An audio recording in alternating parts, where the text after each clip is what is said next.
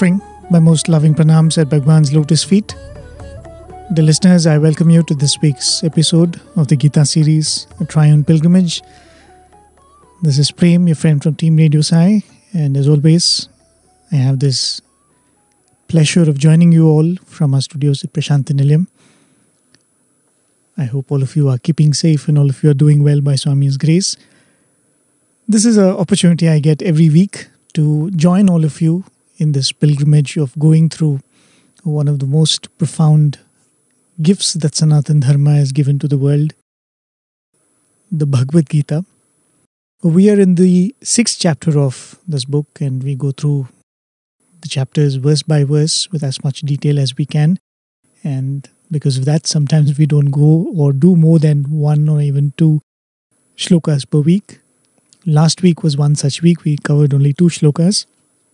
Hopefully today we'll be able to do more. But we'll begin with a short summary of what we covered last time. And that'll give us a sense of where we are right now. As I said, we did 2 shlokas last time. Shloka number 22 and 23. The most important theme that we discussed in both these shlokas is dukkha or sorrow and what role sorrow plays in the life of a sadhaka, or what role sorrow must not play in the life of a sadhaka. That would be more appropriate, I guess. But before coming to the 22nd itself, in the 21st shloka, while describing the yogi who has reached the pinnacle of this practice of dhyana or meditation that we are talking about, Krishna described the person to have reached a state of sukhamatyantikam, happiness of the highest order. We will be coming back to this even in today's episode, but that was one of the descriptions of the highest state that Krishna had given, Sukham Atyantikam. So in the 22nd verse that we covered last week, Krishna explains how this state is reached. He says that having attained the highest state, the sadhaka feels that there is nothing more to be attained. And the sadhaka's restlessness go away. As we've seen, always it is about wanting more, or one has to give up what one has already attained and is restless to achieve more. So the sense of what is attained is the highest, there is nothing more to attain, is what makes the sadhaka calm down, and that is how the highest happiness is reached. This piece, Krishna says, even the greatest of sorrows cannot shake. Yasmin stito na dukkhena gurunapi vichalyate. This state cannot be shaken by the most severe of sorrows, dukkhena gurunapi. From a small desire that makes one feel restless to a great sorrow that can unsettle one and make one feel incomplete. Nothing can shake this state of steadiness or happiness that has been found. In the 23rd verse, Krishna gives a very beautiful definition for yoga which he has not given so far. And this definition is in reference to sorrow. He says, Dukkha samyoga viyogam yoga. The severance of association with sorrow is yoga. Dukkha samyoga, the association with dukkha. Viyoga, the dissociation from that, is yoga. Dukkha samyoga viyogam yoga. So the state of progress can be defined based on how immune one is to sorrow or how distant one is from sorrow. Further, Krishna adds that this must be practiced.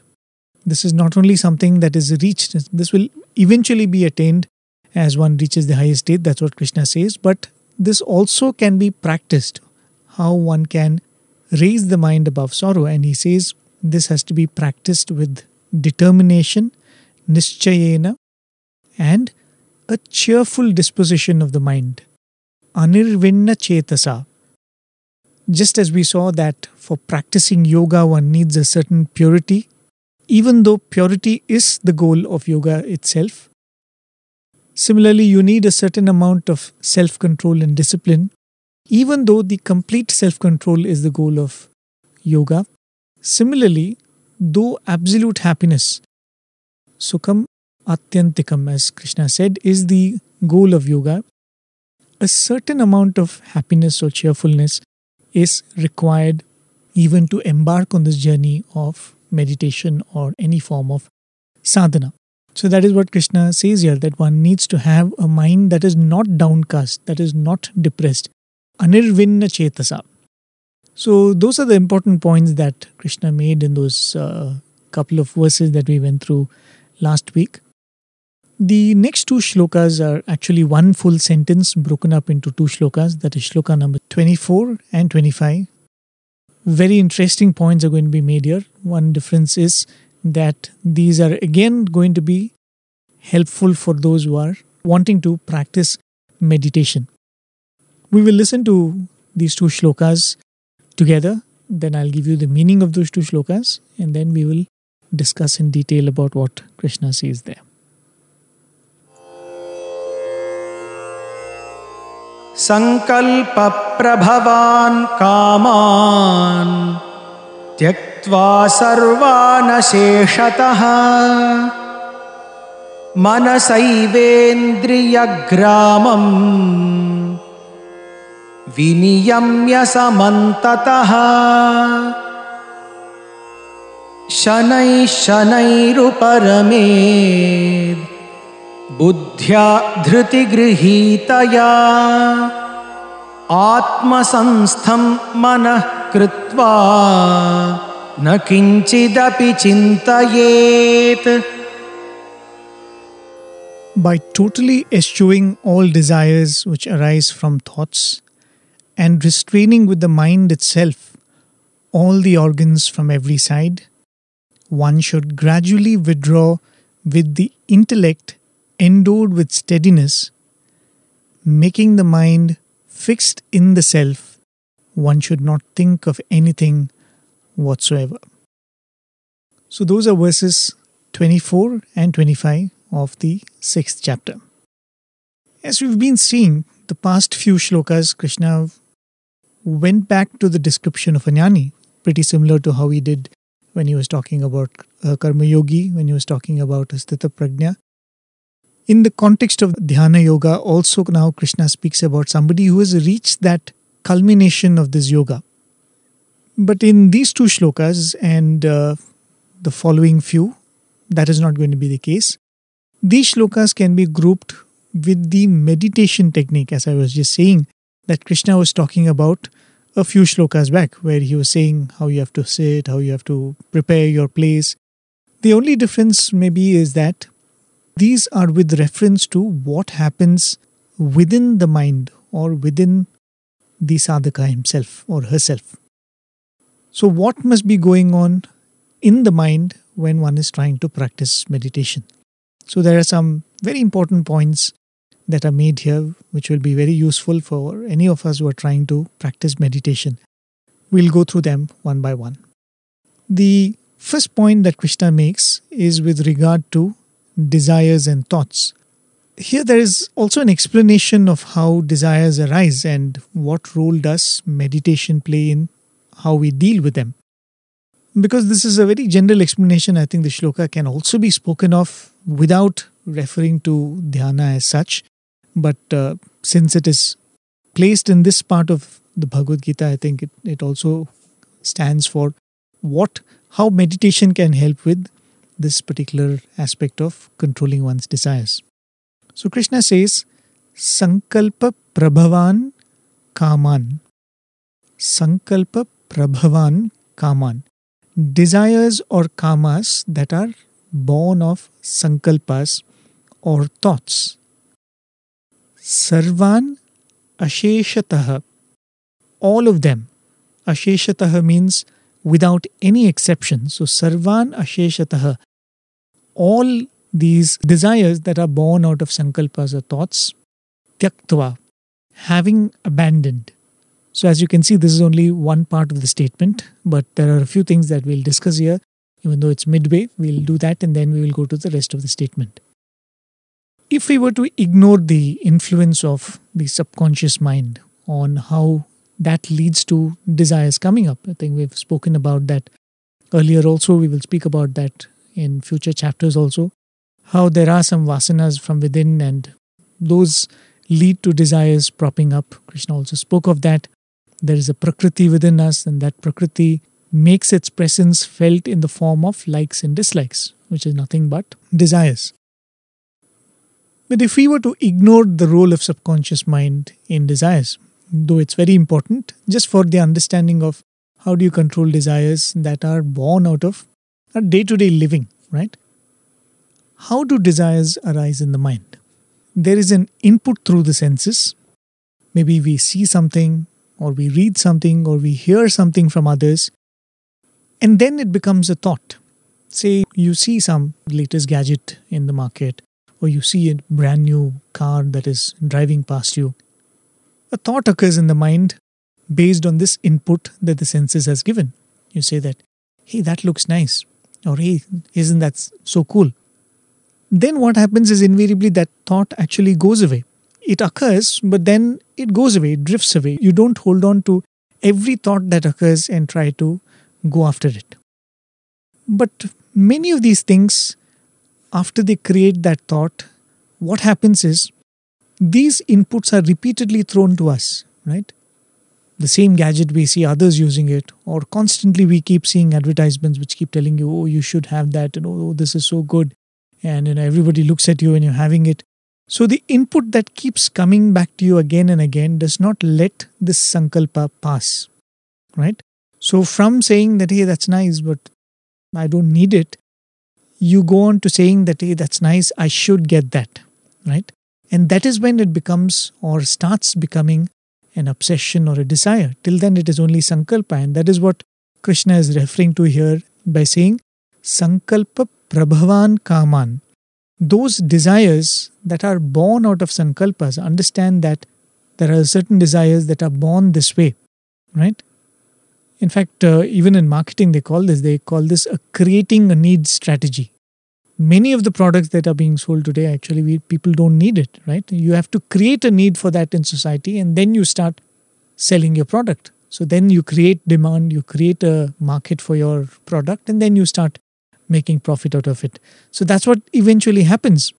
We see it, it becomes a thought. Sometimes we let it pass, but people are making sure that we don't let that thought pass. We are constantly given that input, and eventually that sankalpa ends up becoming a kama or a desire. And when we are going about in life, there is no time to actually reflect about it. Many times, any of these desires that we are talking about, when they arise in the mind, probably all that is required is to just examine that thought and say that, do I really need this? What will be the utility for that in my life? It would require just that amount of reflection. But when we are moving about in our life, I think we don't have that time for reflection. The senses are constantly busy. The mind is constantly receiving these inputs. Then it starts contemplating on them. There is no gap between these things. And Krishna had mentioned this even in the second chapter. He had said in that verse where he said, Dhyayato Vishayan Pumsaha. You look at an object and then you start contemplating on that. Dhyayato means you start over and over thinking about it. You start contemplating about it, and then it starts becoming an attachment.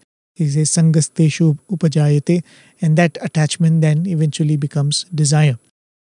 So when we are constantly in the world, we wake up, we start reading the news, we are browsing social media, and then we go out. Advertisements all over the place. There are hoardings everywhere. There are billboards. Then we are probably traveling in the metro. We are traveling by some public transport. We are seeing people using things. We come back home in the evening. We look at the television. You constantly receive these stimuli. There is no break for the senses and the mind.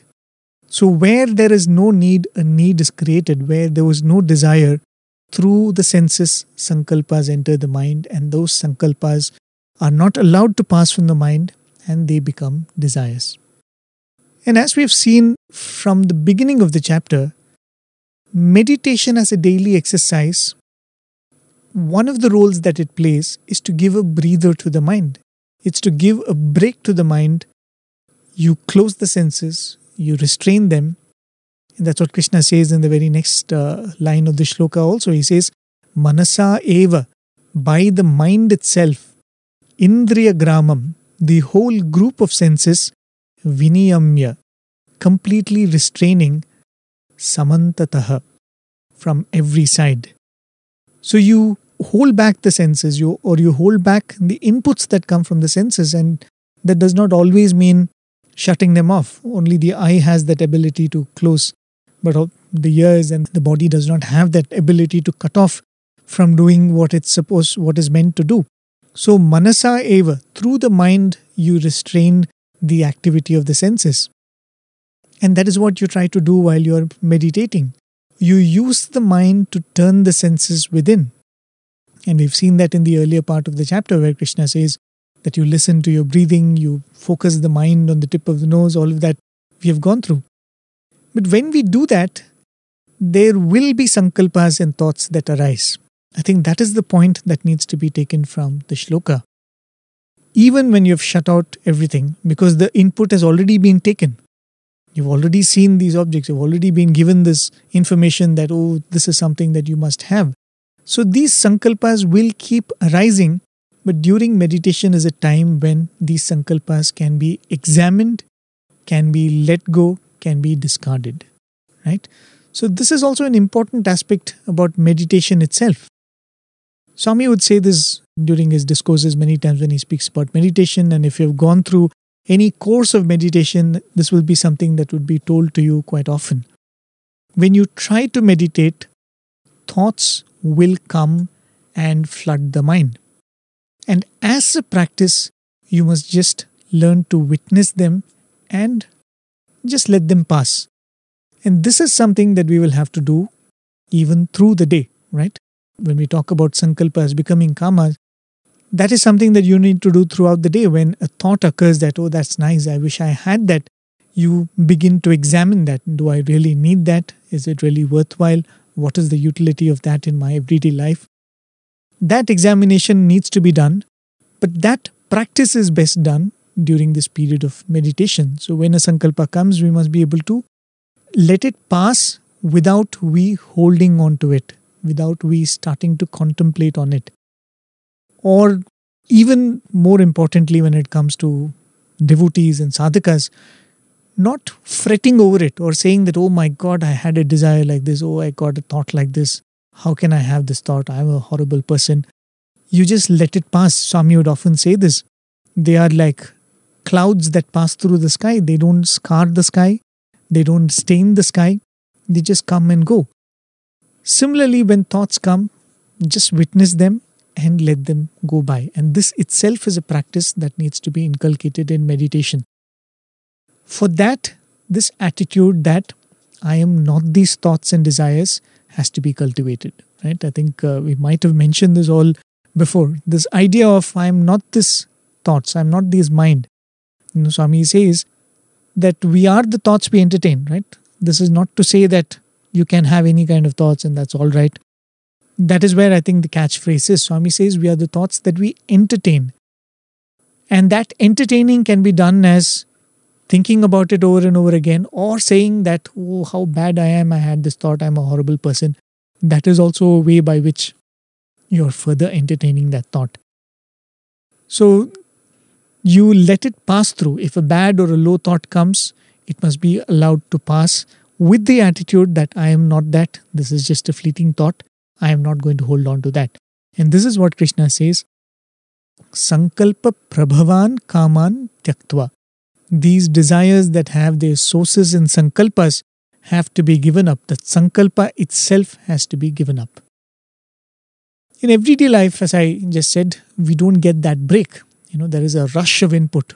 We need a lot of effort to let these thoughts go by when we are busy in feeding our senses all the time. And meditation is a time when this can be practiced more consciously. And this process, Krishna says, is slow and it needs effort. I think that is another very important point that has to be kept in mind. With time, the mind will be able to turn inward and focus on the Atman. And that is what Krishna says in the very next line. He says, Shanai Shanaihi.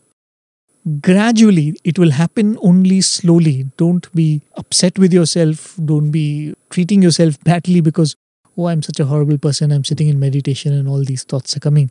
Shanai Shanaihi, gradually or slowly, Uparamet, let him quieten, and this is in reference to the mind, of course. Shanai Shanaihi Uparamet, let him slowly and gradually quieten the mind.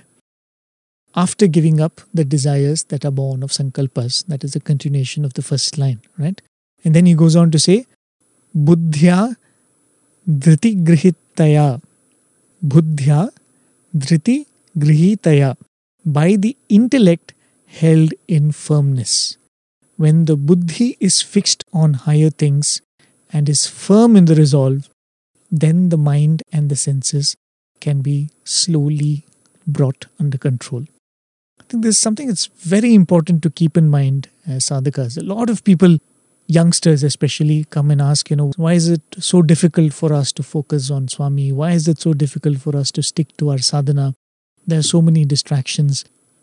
I always say this, a simple degree, a BSc degree or MSc degree or Masters or PhD or whatever it is, we are ready to give so much of our life for attaining that simple piece of paper. Right? For me to get a bachelor in science, which is pretty simple achievement, it is not some glorious achievement. For that, I had to give 15 years of my life, 12 years of schooling and 3 years of my life in the university. For a simple bachelor's degree, I am ready to give 15 years of my life. Here we are talking about attaining Brahman. We are talking about attaining Sukham of the highest order, happiness of the highest order. But then we become restless after trying it out for 2 or 3 years. Right? So we must be patient with ourselves. Shanai Shanaihi Uparamet. This has to be attained gradually. This quietening has to be attained gradually. And this can be done when the buddhi is firm. When your intellect, that this is what I need, no matter how many distractions come, no matter how many other times we may get derailed in this attempt, the buddhi is sure that this is the right thing. I might fail, but I am better off being a failure in this attempt than being a successful person in my attempt to attain the world. I think that is a very, very important attitude to have. Then Krishna goes on to say, when you do this, when you gradually and slowly quieten the mind in this manner, Atma samstham manah kritva, then the mind must be absorbed in the self, in the Atma, na kinchidapi chintayet, without thinking about anything. This can be done slowly. So as we can see here, the tone is that of an instruction. Krishna does not speak about a jnani. He's still advising how a person who is taking up meditation must be doing it.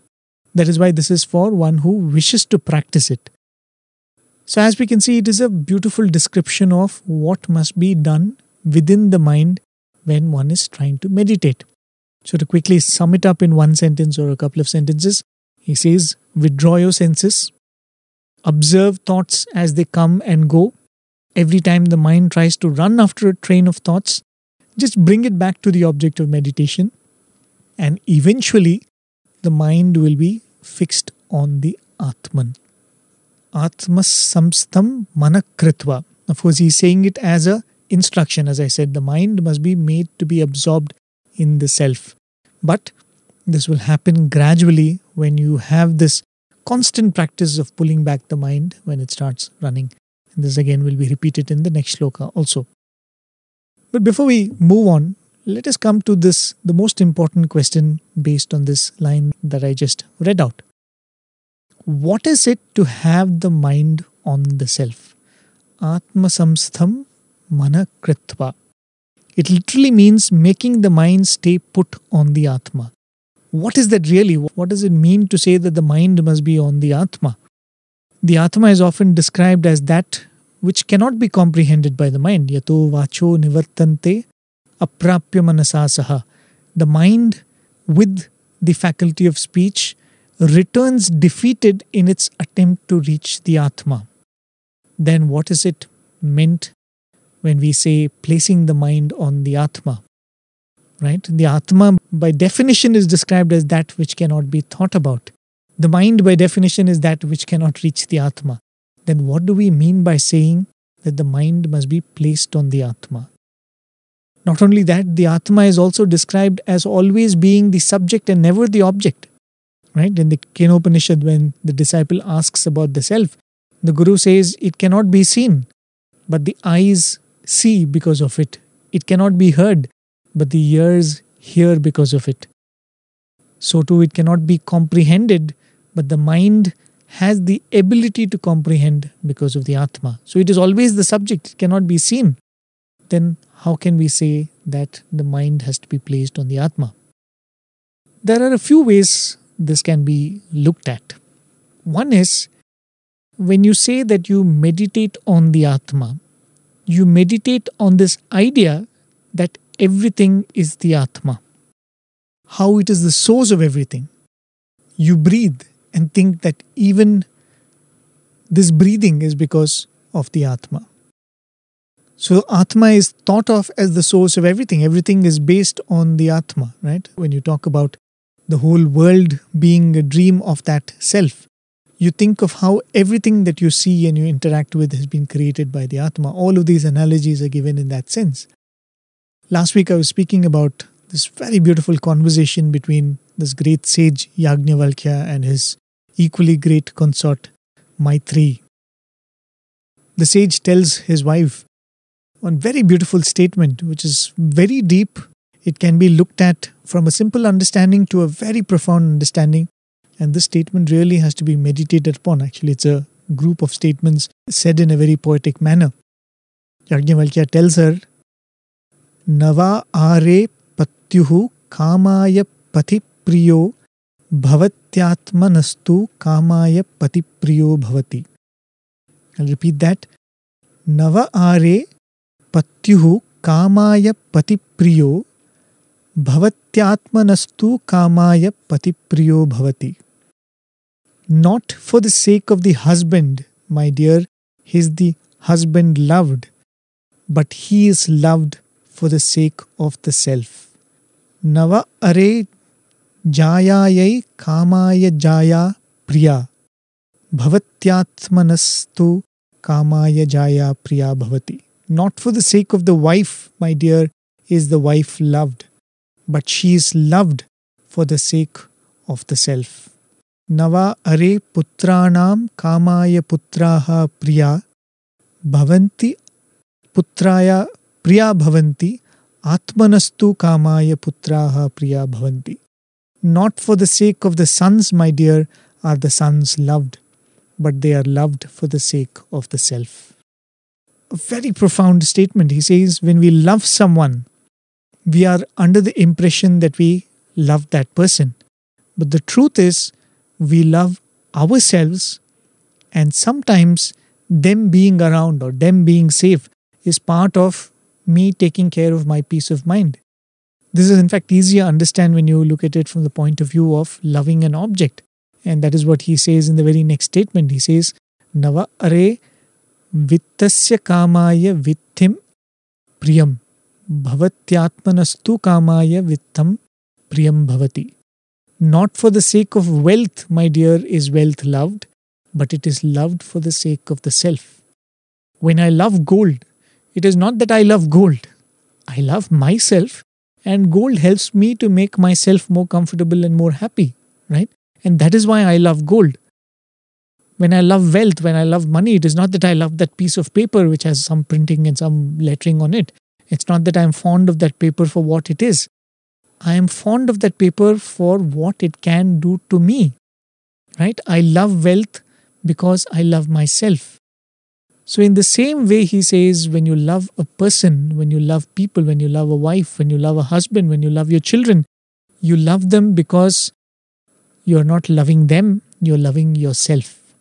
Of course, when we are interacting with people, we do sacrifices for their need, we give in to their likes and dislikes.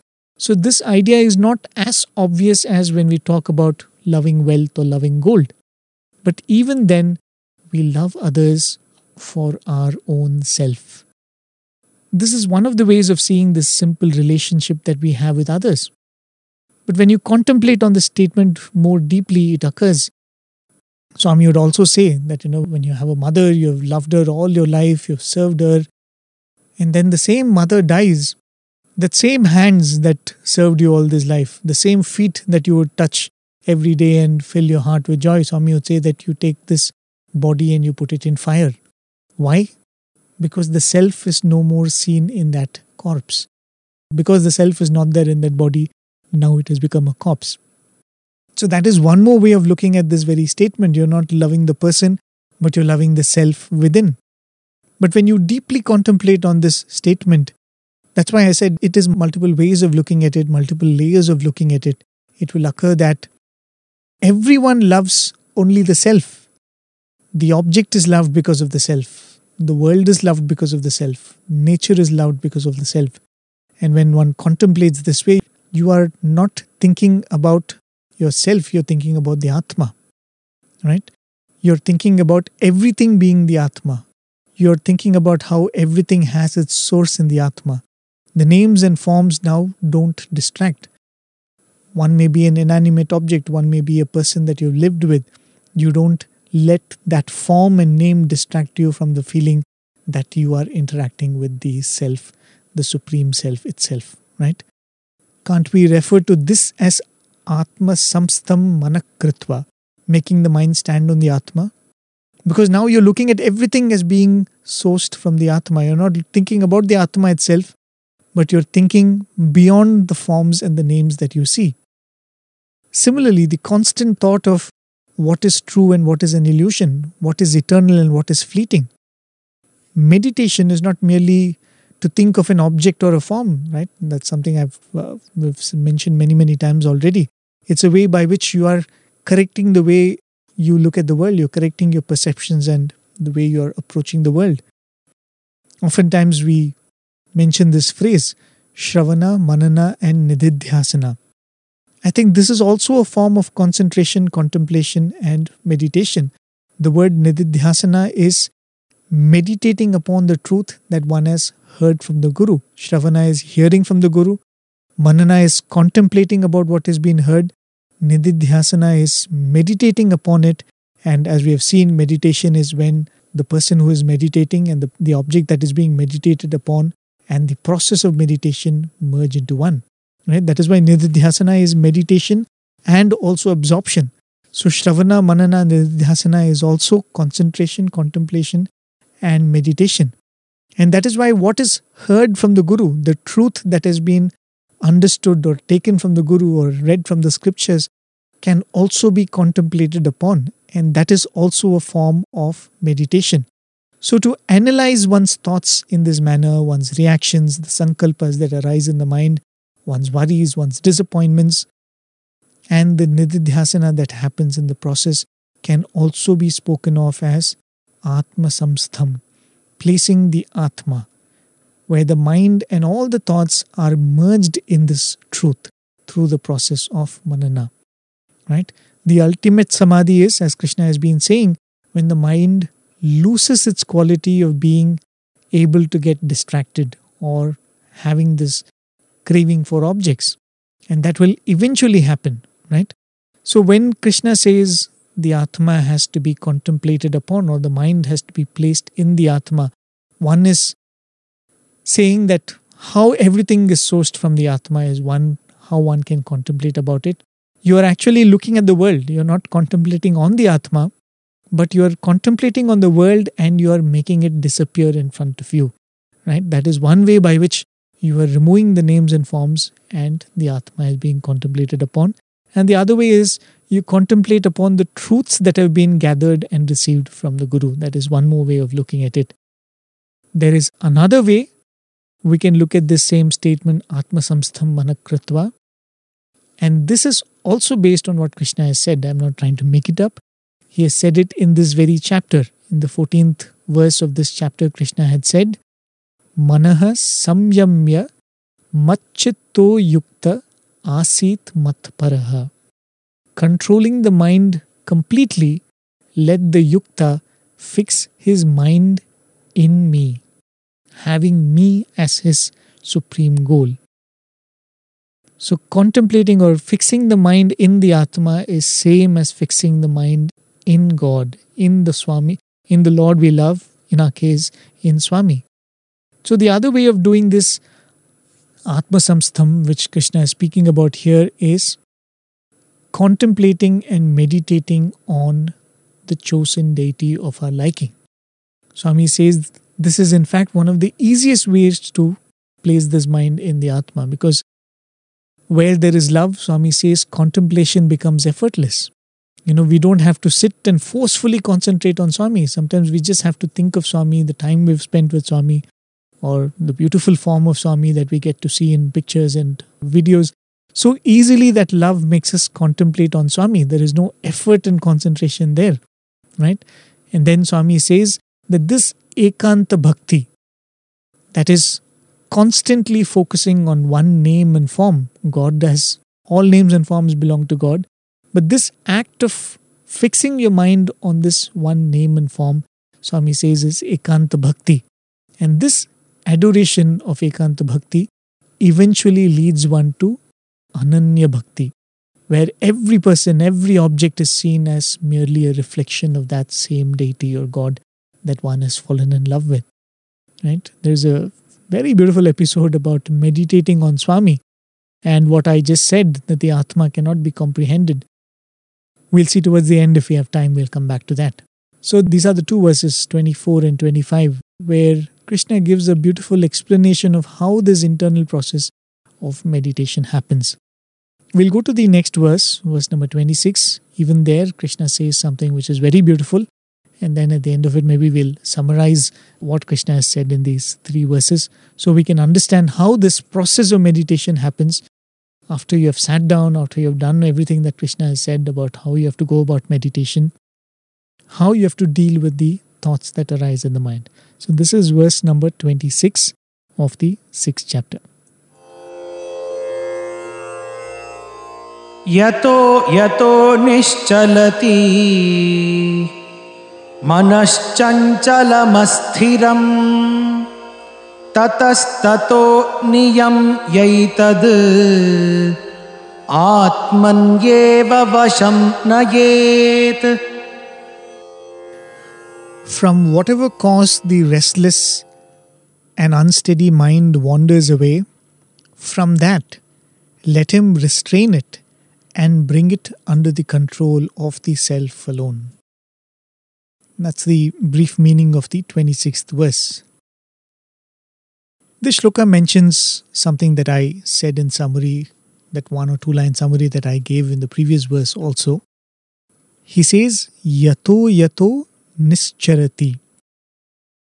For whatever reason, yato yato, whatever may be the reason that it may wander off, that is the reference to the mind. Tatah tataha, from each of that, niyamya, have it restrained. Yetat, this mind, atmani eva, in the self alone, vasham nayet, let one bring it into control. So this again is a tip of how you have to go about in meditation. Each time the mind wanders off, very gently bring it back and make it contemplate on the Atma again. Again, this is another instruction that would often be given if you go into a meditation class. They will say that concentrate on something, you will find that your mind wanders. Every time the mind wanders, just get it back and say that start concentrating again.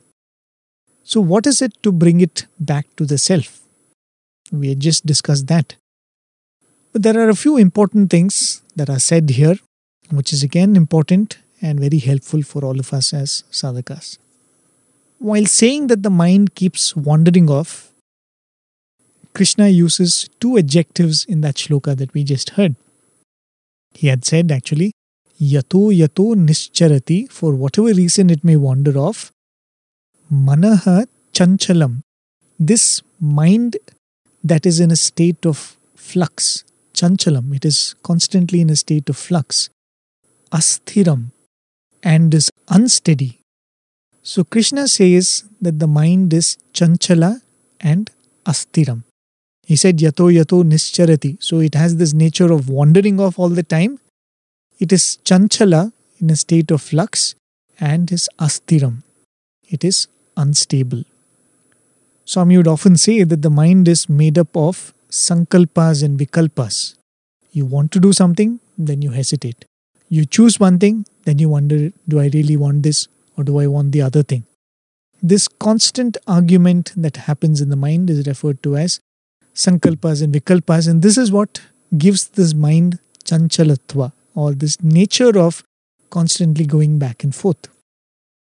And this is what makes the mind asthira or unstable, right? It does not remain in one place. And Krishna, as I said, also says nischarati. It always wanders off. To be more specific, it wanders outwardly. The senses constantly drag the mind outward.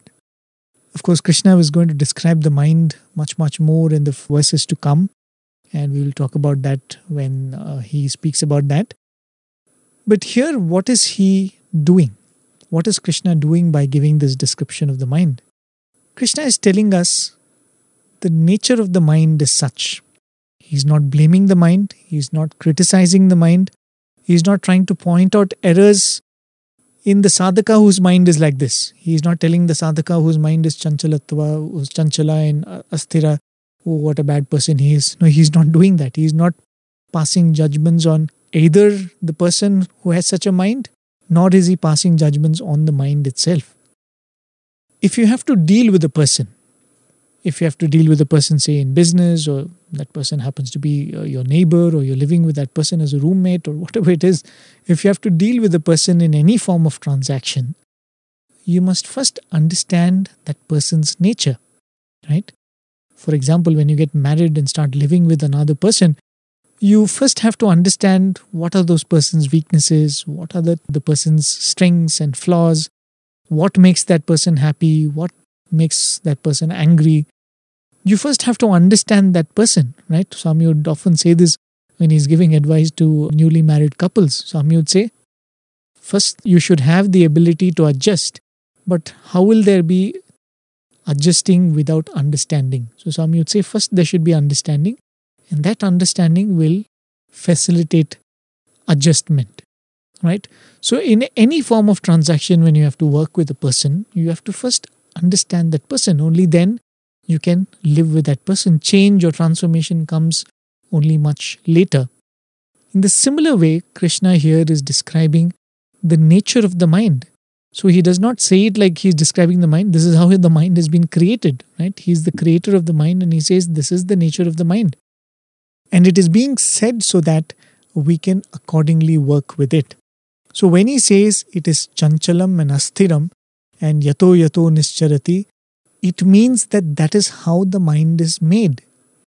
But when he also says tatat tato niyamya yetad atmanyeva vasham nayet, every time bring it back under the control and place it on the Atma. When Krishna makes that statement, it means that that is also possible. The mind is chanchalam and asthiram. That is also the nature of the mind because Krishna says so. But when he says that place it on the Atma, it means that that is also possible to be done with the mind. So it is the nature of the mind to go outward. The senses are attached to the mind. We've been speaking about that. There is the sense organ which is attached to the body, but the senses themselves are attached to the antakarnas, which are different aspects of the mind, right? So in a way, the senses are meant to go outward, and when they go outward, they have this tendency to take the mind outward. And based on that, the mind is meant to weigh the pros and cons of the inputs that it gains through the senses, right? It constantly gets information from outside. Some you would say this, that if you're eating a food, if you are eating a mango, the senses are meant to take input from outside and tell you whether this object is suitable for you. You smell the mango, is it smelling rotten? Or you taste it, you take a small piece and put it in your mouth, is it ripe enough to be eaten? So these are ways by which you're getting input whether this object is suitable for you or not. Or let's say when you're sitting and meditating, the mind always gets distracted. A small mosquito comes and bites you.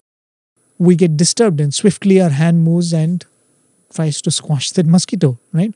Or we hear a sound. We're sitting in meditation. Swami would often say this. You're sitting and doing prayer and you will ask, somebody's ringing the bell, and you will turn to a person and say, see if the dhobi has come, right? This is the nature of the mind. It constantly gets distracted, and it is made in that manner for a certain purpose. If you observe that these are all the qualities of alertness that have been given to the mind to serve this body, to protect it from danger and to provide for oneself, right? As I said, that's how you see whether the food that you eat is suitable for you. You see whether the place you're sitting is suitable for you. Is it warm enough? Is it cold? Is it infested with pests? All of these are ways by which you are protecting yourself and you are serving this body. And if you keenly look at it, these are all qualities of the mind and the senses that are very necessary, especially for animals. And we have also been given these qualities because they are useful to us too. Because in a certain sense, we are also animals, right? We are also living in society pretty much like how you have animals that live in the wild. Our skin is made sensitive for a certain purpose. The ear is able to hear sounds from a distance for a certain purpose. The eye is able to see something from a pretty distant place for a certain purpose, right? But one may ask, if this is so, if the mind is made chanchala and astira, if the senses are made in this way for a certain purpose, why are we talking about turning them inward? Why are we talking about stilling the mind? Maybe this is why the human birth is always spoken of as being precious. This ability to control the mind, this ability to still the mind, this ability to ask this question of who am I? What is the purpose of my own existence? This I don't think is being gifted to any other animal. Yes, we have been given this animal nature of the mind being the way it is, but the mind that has been given to a human is also having the ability to turn inward, right? So the animal nature or the residual animal nature in the human life is what makes the mind chanchalam and astiram, and we need that also for a certain reason, as we just saw. But the ability of the mind to transcend that nature is also within our reach. And so Krishna says, may this mind be contained from being pulled by the senses outward and let it be placed on the Atma. And for this, start by acknowledging that this is the nature of the mind. Don't curse the mind, don't resist the mind. Start by acknowledging that, okay, this is how the mind is. This is the nature of the mind, that every sound will distract it. Every fragrance will distract it. Or if there is nothing around, the mind has this ability to distract itself. As we saw a couple of weeks back, the example of the flame is so apt because the mind, even if there is no breeze, the flame will still flicker. Even if there is absolutely no input through the senses, still the mind can distract itself because it gives rise to different sankalpas all the time. So this is the nature of the mind, and in meditation, we are trying to deal with nothing but our own mind. It's a battle or it's a transaction with the mind, right? We are doing a deal with the mind. So it calls for understanding the nature of the mind. And by nature, the mind is chanchala. By nature, the mind is asthira, unstable. And by nature, the mind is always wandering away. So keep pulling it back each time it wanders. And as Krishna said, shanai shanaihi, it will happen slowly and gradually that eventually the mind will become one with the Atma. So we'll go to the next verse. Nothing much is conveyed in the next verse, but it is more or less a summary of whatever Krishna has been saying in the past few verses. So we'll listen to that, the verse number 27, and we'll discuss about that and we'll conclude this week. प्रशान्तमनसं ह्येनं योगिनं सुखमुत्तमम् उपैति शान्तरजसं ब्रह्मभूतमकल्मषम्.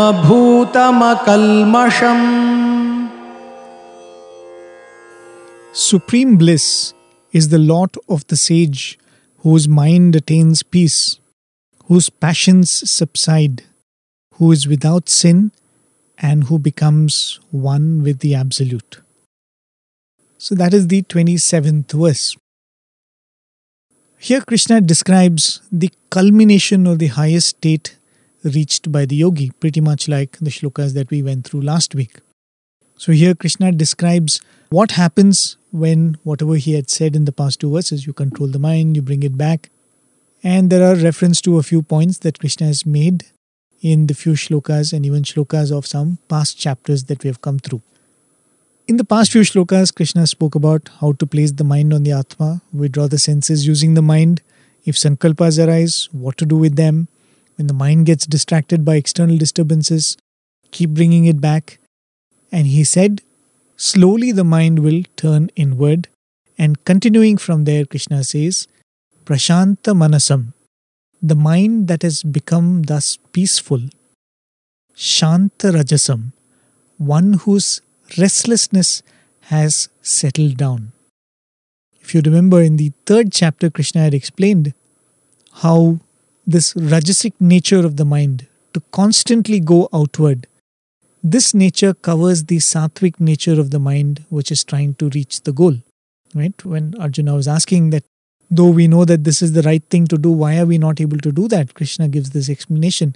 It is like how the embers are covered by ashes. In the same manner, this rajasic nature of the mind to constantly go outward covers this sattvic nature of the mind. And in the previous shloka, Krishna had explained how it is natural for the mind to constantly wander away. Yato yato nischarati, keeps wandering after something or the other. So this is the rajasic nature of the mind which gets mitigated, right? Shanta Rajasam. And then he says, Brahma Bhuta Akalmasham. Brahma Bhuta means one who has become Brahman. Akalmasham, one who is free from all flaws. So when the mind begins to merge in this Atman, all the flaws of raga and dvesha and the emotions of kama, krodha, anger and jealousy and all of that that is born out of raga and dvesha are also sublimated along with that. So when one recognizes the identity with Brahman, when you say that one merges in Brahman, that's what it means.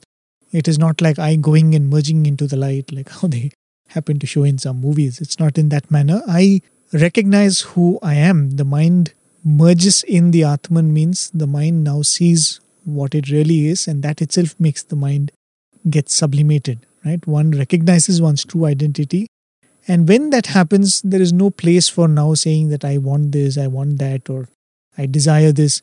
So raga and dvesha goes, and with that all forms of immorality also goes. There is no place for that. There is no anger, there is no sinning.